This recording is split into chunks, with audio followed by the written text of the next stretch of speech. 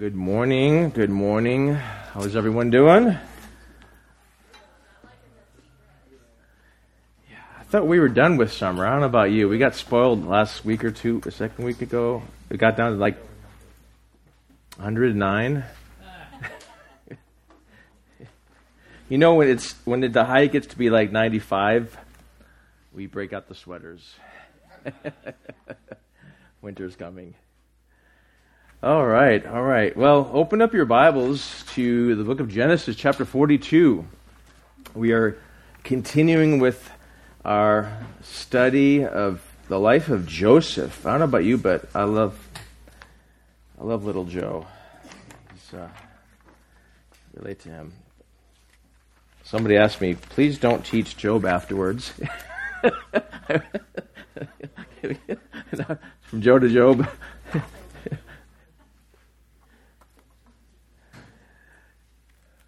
I'm going to read a very large portion of the chapter. I'm not sure how far I get, but we'll see, Now Jacob saw that there was grain in Egypt. And Jacob said to his sons, "Why are you staring at one another?"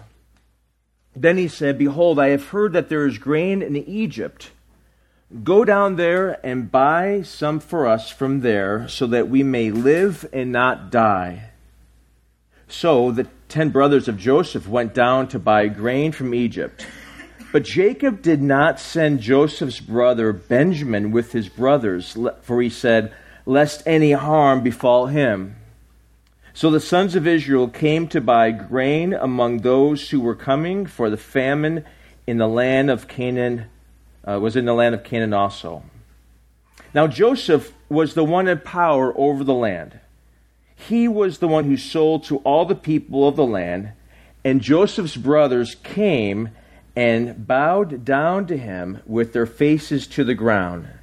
And Joseph saw his brothers and recognized them, but he disguised himself to them and spoke to them harshly, and he said, "Where have you come from?"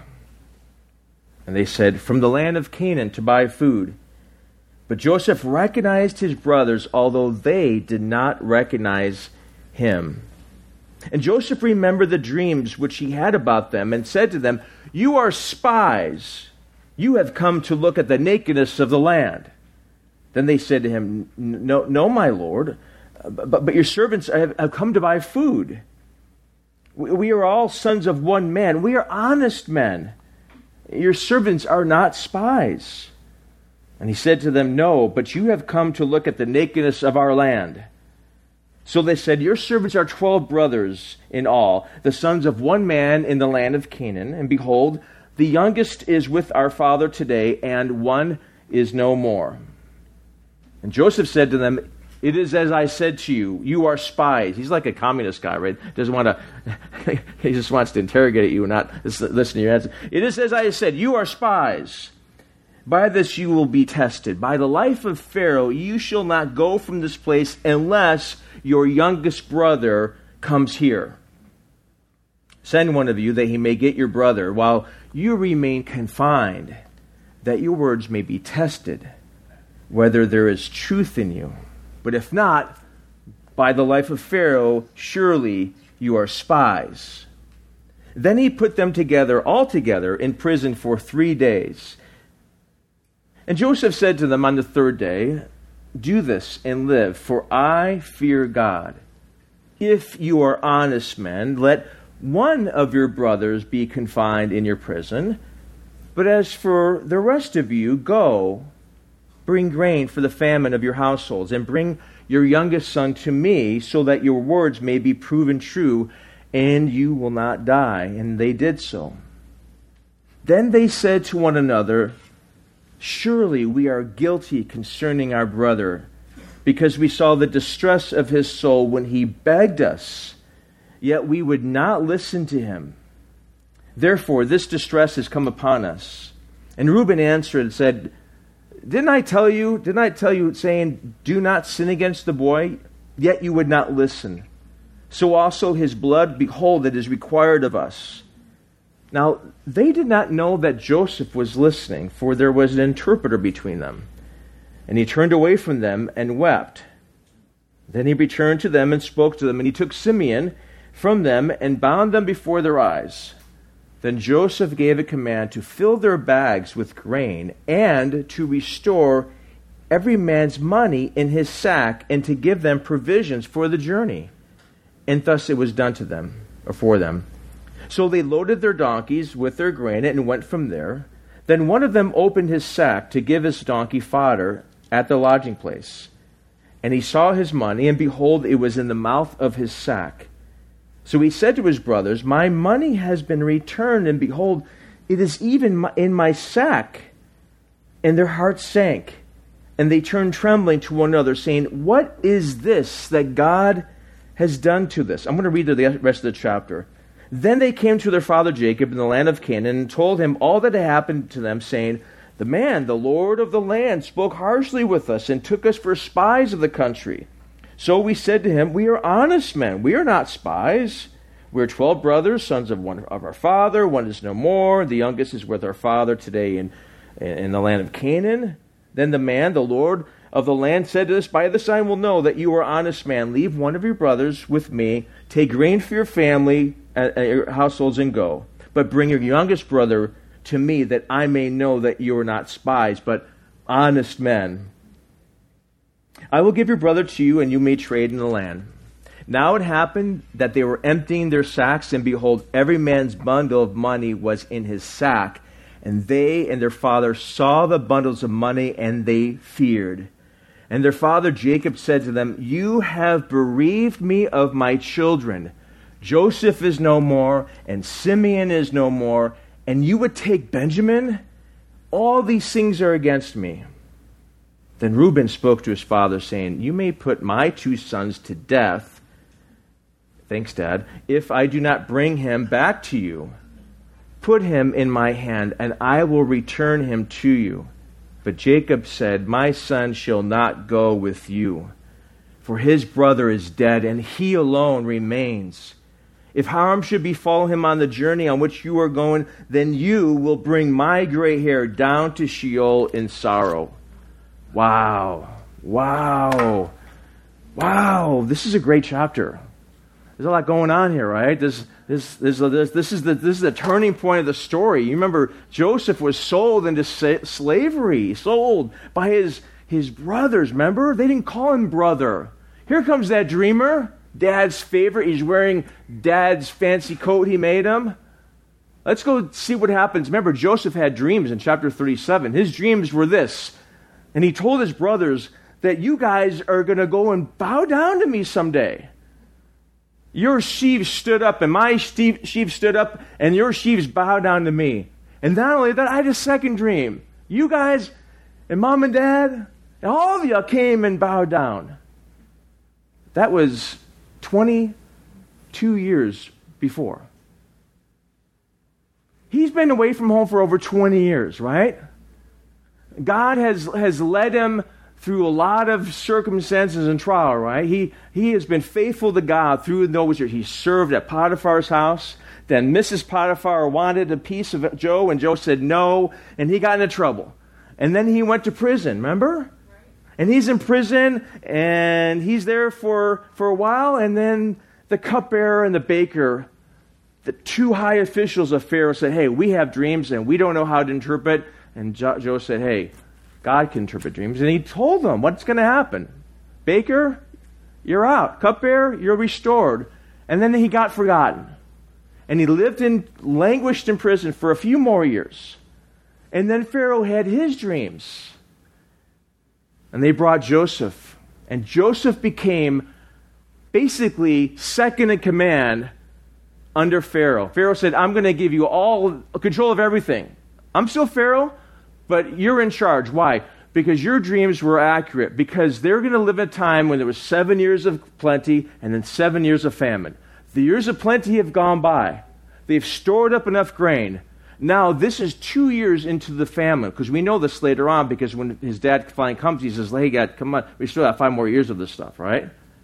So Joseph, last chapter, Joseph said he has a son named Manasseh who's born. And Manasseh is a play on words that means to forget. And he says, God has made me forget Look at the last chapter, just previous chapter. It's on the screen. Too bad you can't swipe and has the sound of a page turning. Joseph said, God has made me forget all my trouble, and the word can be in association with my father. God has made me forget all that happened back home. Some people say, why didn't you just go back home? You've gotten power. You could have said, hey, Pharaoh, can I go take a week vacation or 2 or 3 or whatever, a month off and visit my family? Joe is moving forward with his life, right? He has forgotten. He's moved on.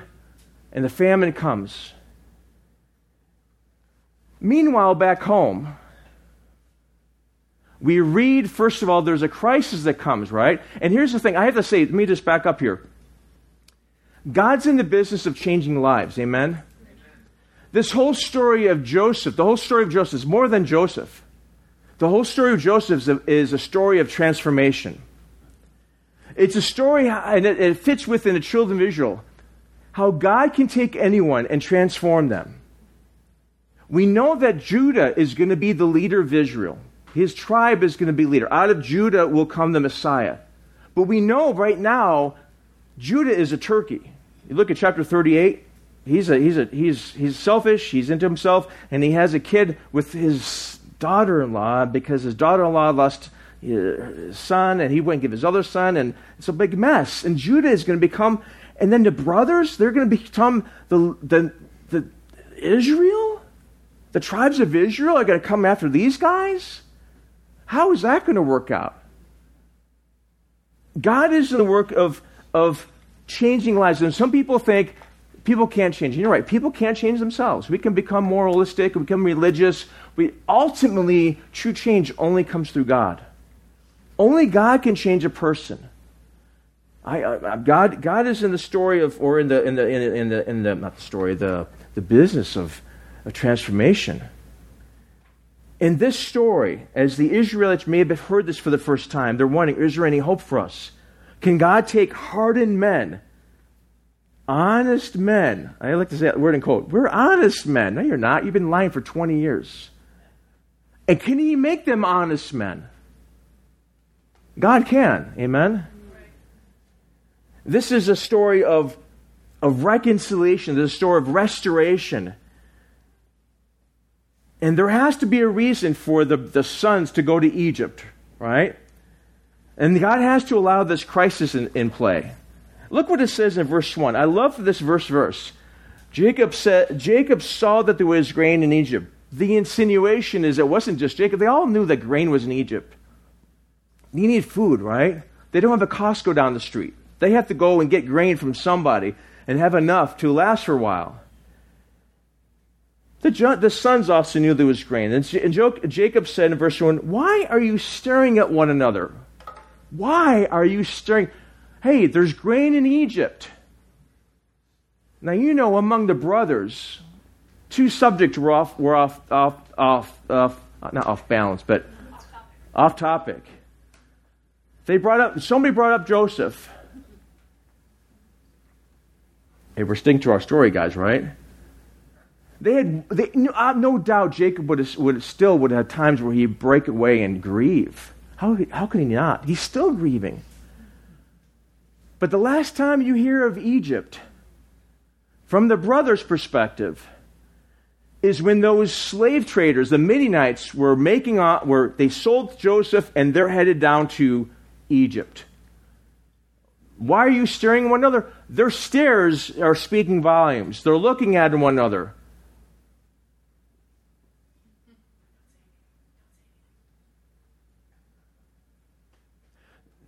Their mouths are shut, but their eyes and their body language say everything.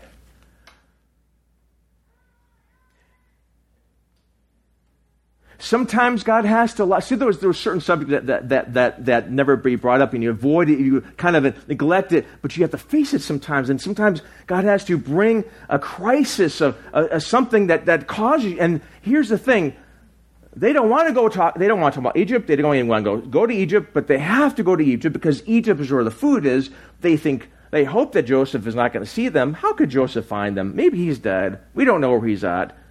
So, okay, we'll go to Egypt. But God is doing something behind the scenes. Now, Jacob doesn't trust the brothers. You get that from later on. Look at what he says. He says in verse 4, Jacob does not send Joseph's brother Benjamin with him. Remember, Jacob really wanted to marry Rachel. Remember Rachel? And Uncle Laban did a fast one and stuck in Leah. And he's like, I never loved Leah. I never wanted Leah. I wanted Rachel. That was my love. And the two boys were Joseph and Benjamin. Rachel died when she was giving birth. To Jacob, it was Joseph and Benjamin because he was still in love with Rachel. Now, these are middle-aged men at the time. These aren't youngsters. They're grown men with families. And you get the sense that there's still the family dynamics. Time doesn't necessarily change all or heal all ones, It just makes us,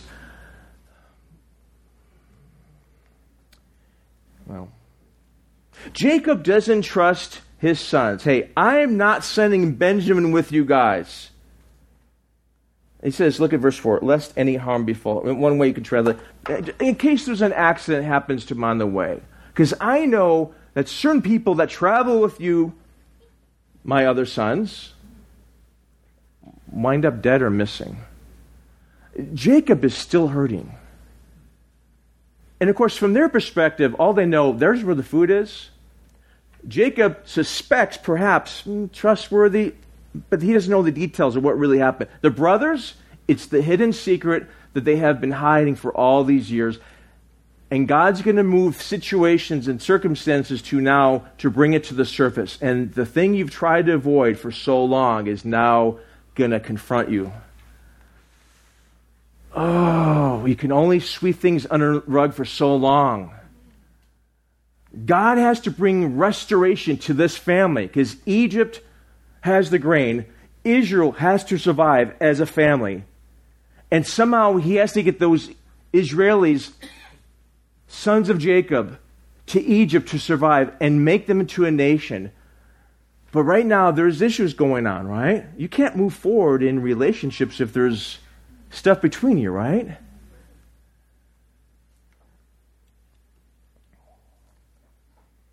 Let's go to verse 6. And here we're going to see a confrontation starting in verse 6. Now Joseph was the one in power over the land. And I imagine since he's over all the land, they probably had grain holding stations throughout the country. But Joseph just so happened to be at the one that the brothers just so happened to come to. Joseph wakes up. His day's normal. He's overseeing things. The Egyptians are coming to buy grain. And people from other countries are all lining up. Hey, you got food? I'm buying. And who should come? But his brothers. Remember, he hasn't seen them in 22 years. 20 some odd years. Last time he was one of them. Hebrew, he was 17. He probably had a little beard going on. Probably longer hair. But now, Joseph is dressed like an Egyptian. Maybe he walks like an Egyptian. I just dated myself there. Suddenly.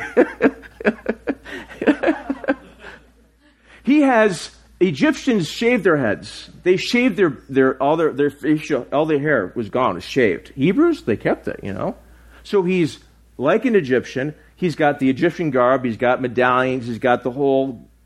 And then he's talking to them through an interpreter. So they're not expecting. They're coming and they bow down to him and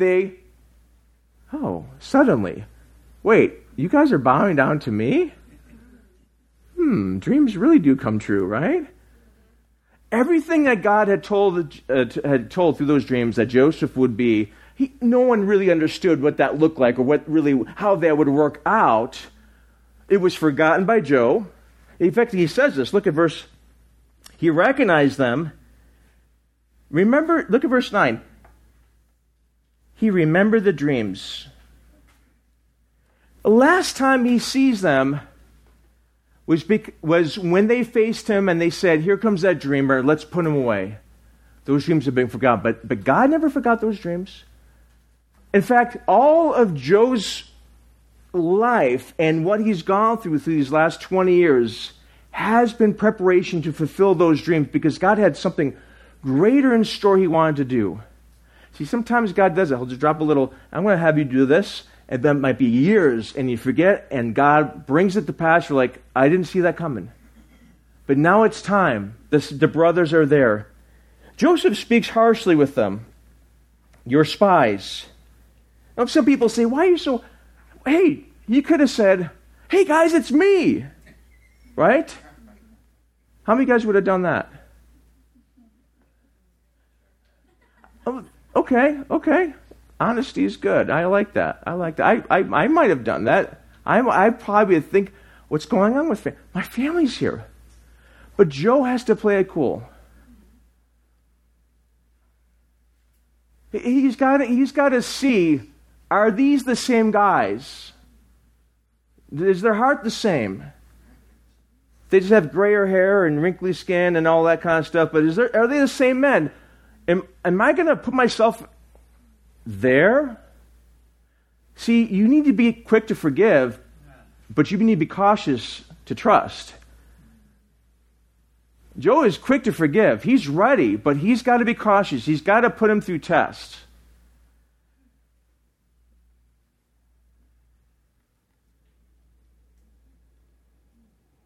That's why he speaks harshly. You're spies. Interesting, the last time they see him, they accuse him. Hey, there's that dreamer. He's going to come and check up on us. It doesn't say that literally in the text, but the attitude is they don't trust him because he told on them before. He gave a bad report to them back in chapter 37. Now Joe comes back in 37. Here comes that dreamer, and he's probably spying on us. Now Joe's kind of turning the tables on them. You guys are spies.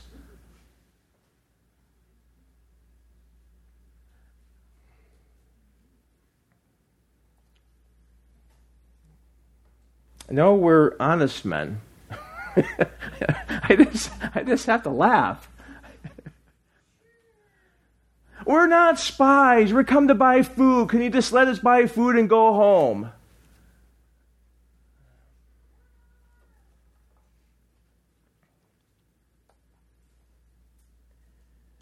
Joe said, no, I'm going to test you. Look at verse 14. By the life of Pharaoh, you shall not go from this place unless your younger brother comes here. Now, he's going to be putting them to a test to find out where have they changed. Has anything happened? What's different about them? And I want to see my brother, Benjamin. Look what he says, first of all. He says, send one of you, 9 of you guys stay here, and 1 of you guys go back. Now, the journey to Egypt, and if we're thinking that Jacob still live in, say, Hebron, it's about 230 miles, let's say. It's like let's just say it's 3 weeks. Okay. So you can send one guy 3 weeks, and then come back. But meanwhile, the famine's still going on, and if one brother goes back and he says, Dad, they're all gone, what's going to happen to Jacob, right? But look what he does here. He puts them in prison. He put them all in prison for 3 days.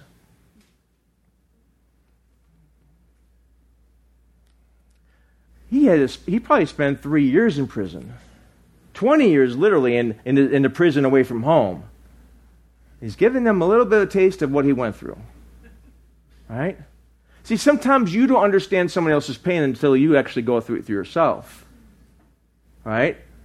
See, for you to have compassion on someone, some people, they don't have compassion on anyone because they've never experienced. But when you go through that, Paul says in Corinthians, hey, some of you guys can comfort others because you got comforted by God through what you went through. And they're getting a little bit of taste. And they're sitting in jail for they don't know it's going to be only 3 days. And they're sitting there and they're confronted with a little hardship here, with a little mistreatment, with a little accusation, things that they dished out to Joseph many years ago. I think God is slowly getting their attention, isn't he? I think sometimes God has to do that. God is at work, and he's slowly beginning to change things so that he can resolve and heal this relationship, because that relationship needs to be healed. But it has to be healed by having trust reestablished. And when relationships often break, it's because trust has been broken. You see this in marriages. You see this in all kinds of family relationships. And again, forgiveness can be quick, but trust, sometimes it takes a while to reestablish, right?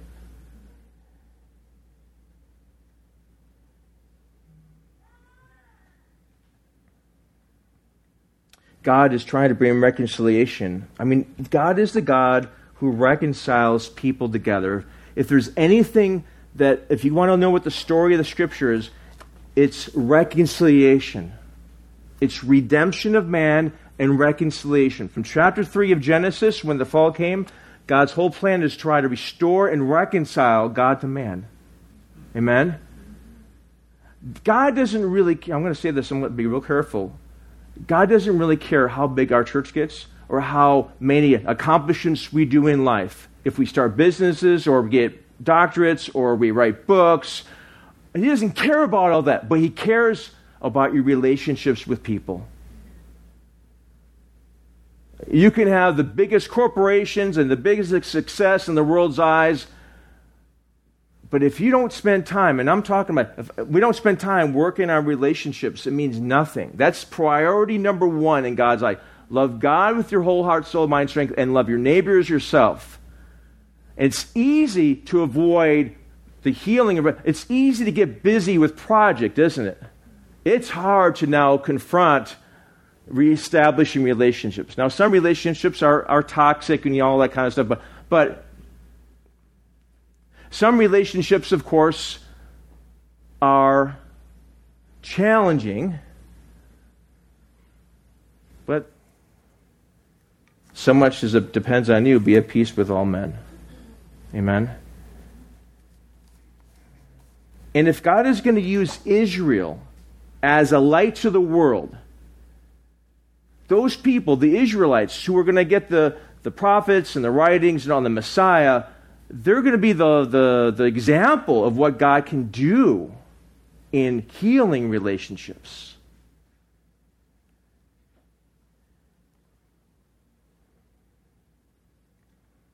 Three days they spent in prison. 3 days in solitude. That can do a lot to you, can it?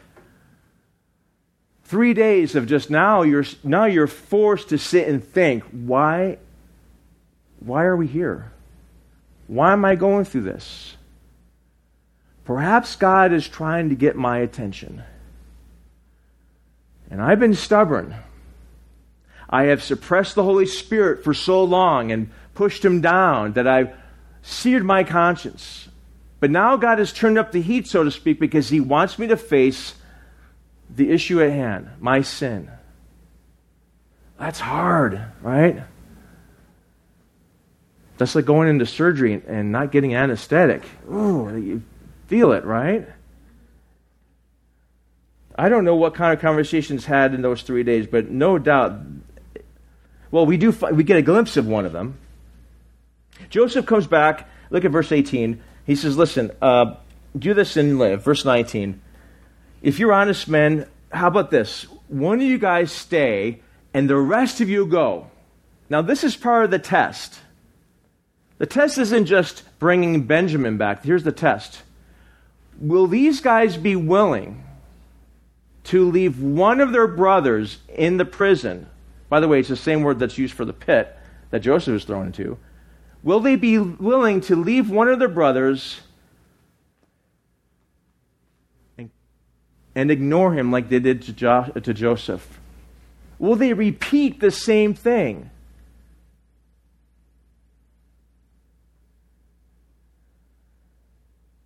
I mean, if you say, I'm sorry, but you keep doing the same thing, okay, that means nothing, right? So he's got to see, will they repeat the same thing? Will they come back? Or will they say, Dad, sorry, Simeon got attacked by a lion. Egypt's a different country, No, will they come back for him? That's the test.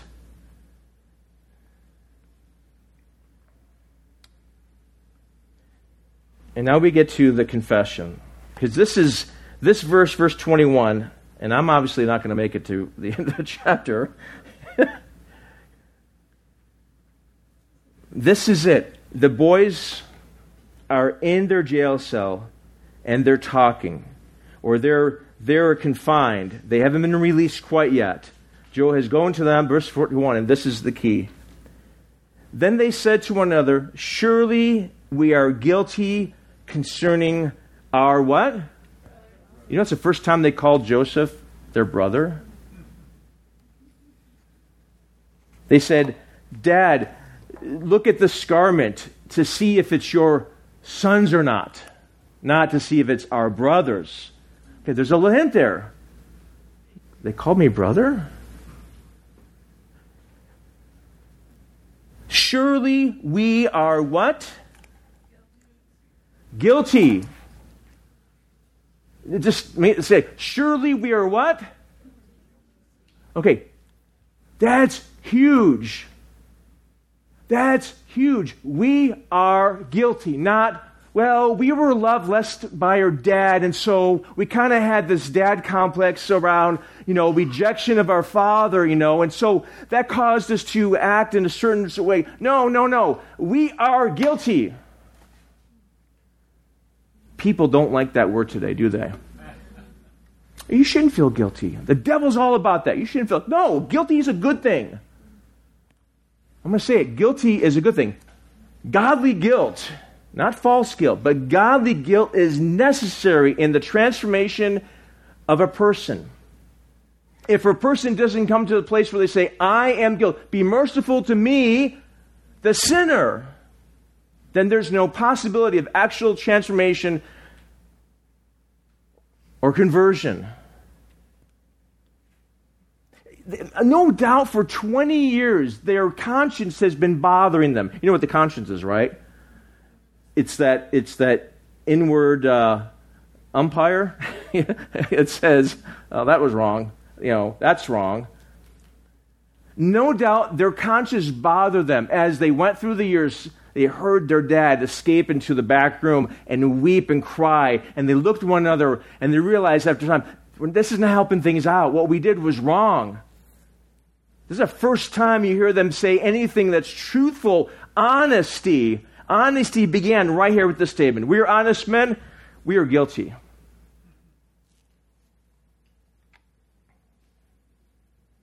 God brought them to this place of confession. The psalmist, what Brother Matthew read, when I kept silent, my bones wasted away through my groaning all day long.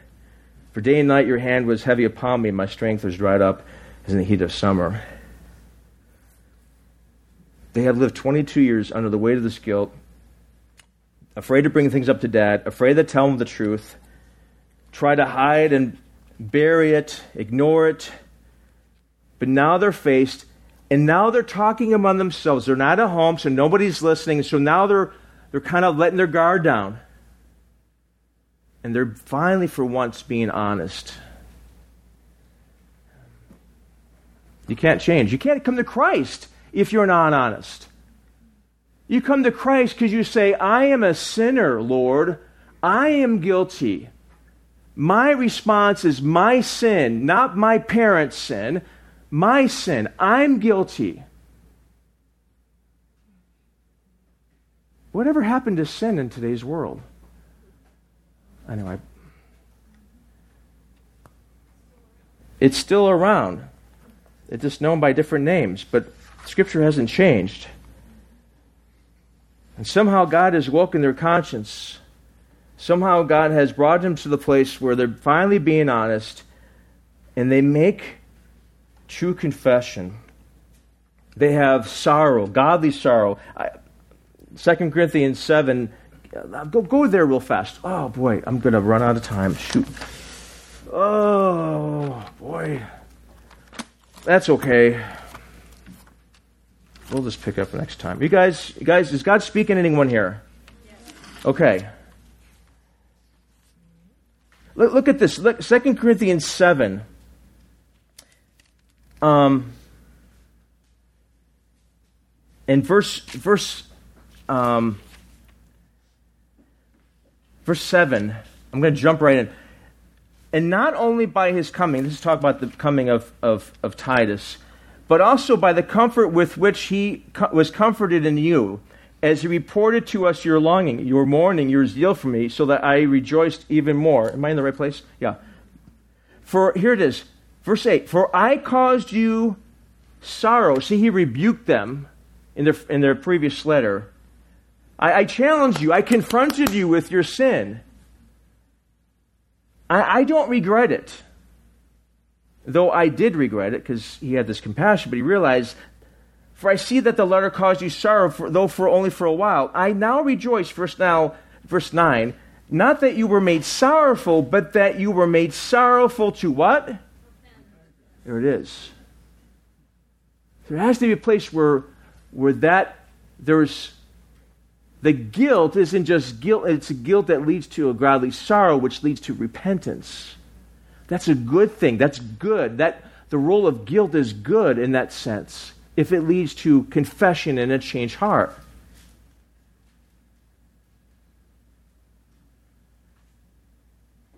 For you were made to have godly sorrow, so that you might not suffer loss in anything through us. For godly sorrow produces repentance without regret. I think that's what the brothers are experiencing here. This godly sorrow. They're finally being honest. Go back to Genesis.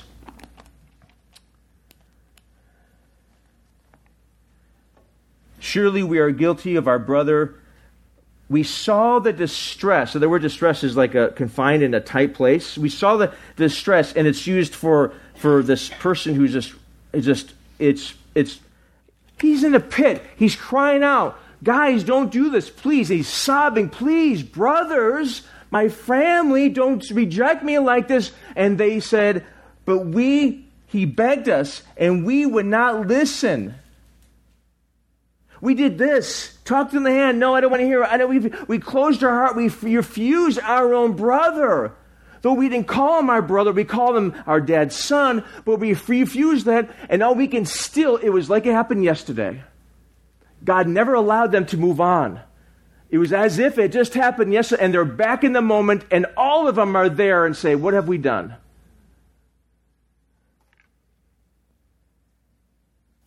We would not listen. Therefore, this distress has come upon us. They're beginning to understand now. We've put him in this situation, and we're experiencing a little sliver, maybe. We don't know what he experienced, but other than what we heard and saw, and it's still ringing in our ears, and we can still hear. It's almost like, you remember Edgar Allan Poe, the Telltale Heart? Remember in 7th grade, 8th grade, you read it? I think I remember part of it is like he keeps hearing this heartbeat. You think he's in the other room, realize it's his own heartbeat because he's the murderer. It's do-doom, do-doom, do-doom, do-doom. Or like Lady Macbeth, who's trying to wash her hands, right, of the blood because she had her husband killed to become king. Remember that story? So long ago, right? You can't hide it, but now they're finally being honest, and now they're finally making confession. And that's what this whole thing turns right here. Right here is where it turns. The confession of their sin. Now, when you go and confess, you are being honest before God. First of all, to confess means to see or to say the same thing as God. It means you're sitting as if you're sitting with God and say, I see what you see. When you confess, you're kind of doing that. You're finally admitting to what's actually happening. May God bring us all to the point of confession. Because it's there where God can then do something with us. If we're hiding behind the bush like Adam and Eve. But if we say, God, that's where transformation takes place. God, be merciful to me, the sinner. They have a guilty conscience, but they're responding. And they know they deserve punishment. Look at verse 22. Reuben says, hey, listen, I told you not to do this, but listen, all this is required of us. Now we're facing the consequences.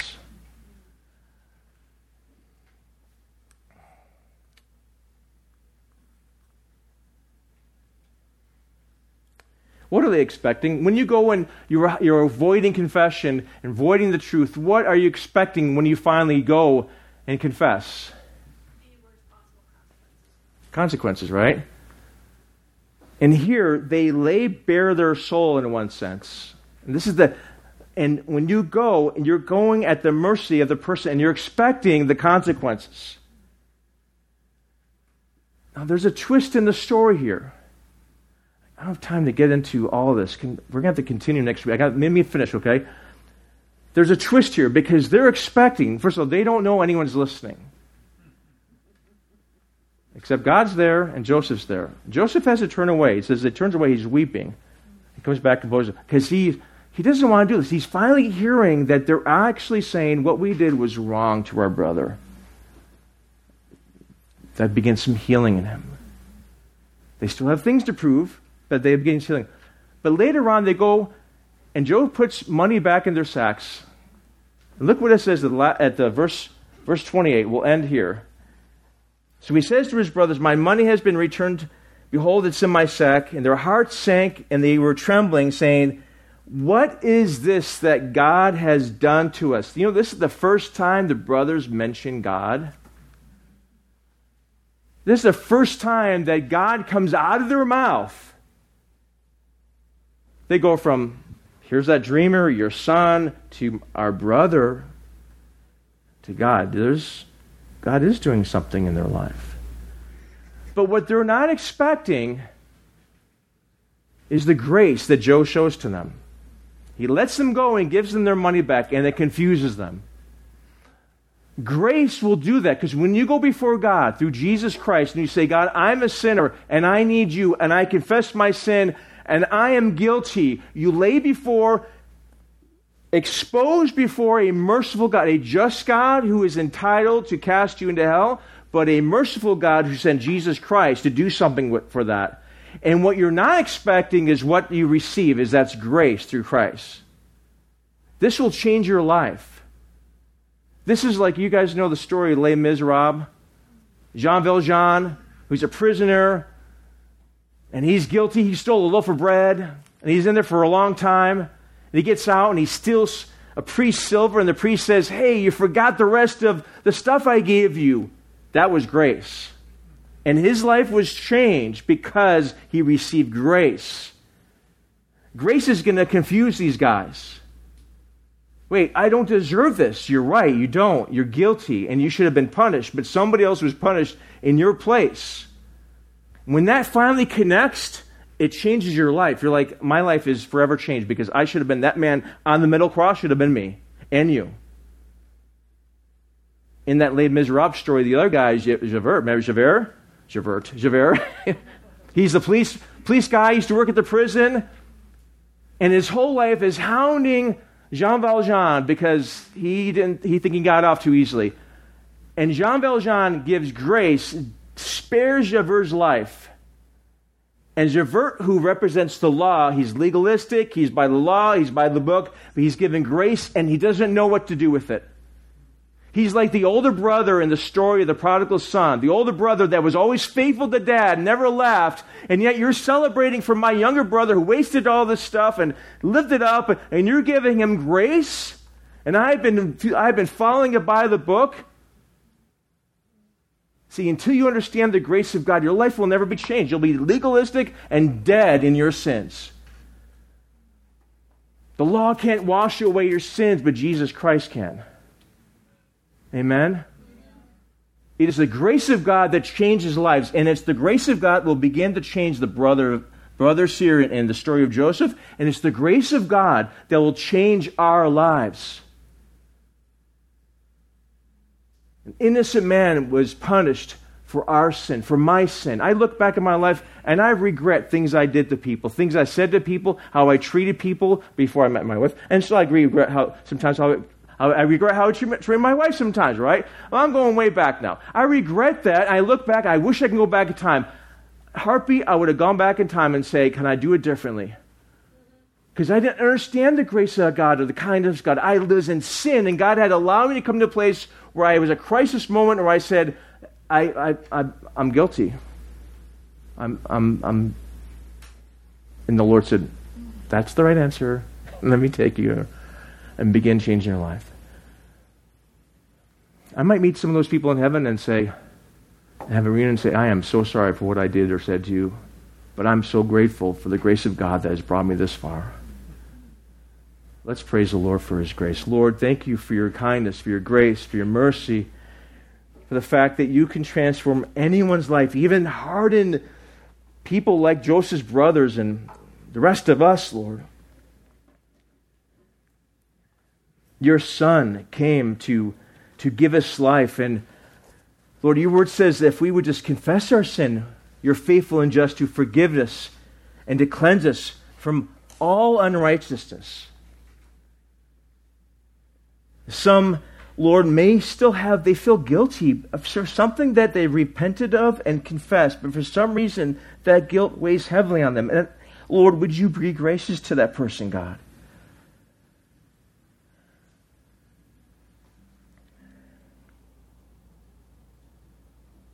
Lord, if there's anyone here that doesn't know you, but wants to know you, wants to confess their sin, to repent of their sin, and to receive the grace that was through Jesus Christ, Lord, I pray that they would place their faith in you, and not in themselves, but in you, at your mercy.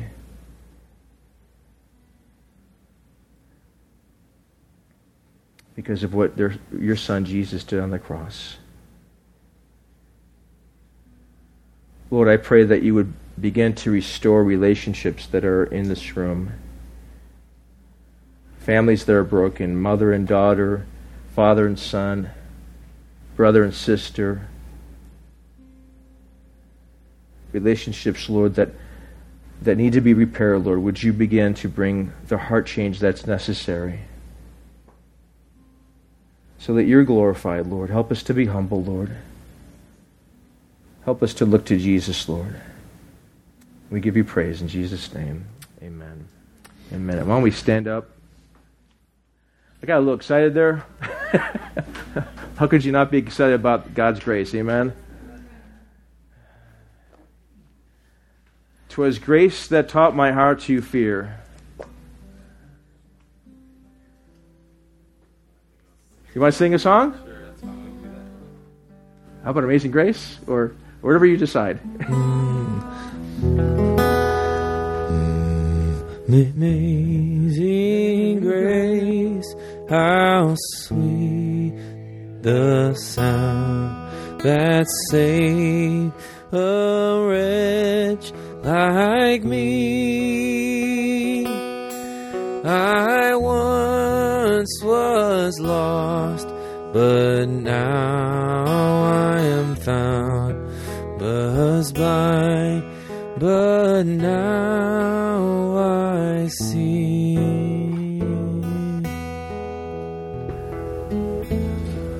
Good seeing everyone. May the Lord bless you and keep you. May the Lord make His face to shine upon you and be gracious to you. And may the Lord lift up His countenance upon you and give you His peace. My prayer for you in Jesus' name. You guys have a wonderful week. God bless you. Encourage one another. Love one another. We'll see you guys on Saturday.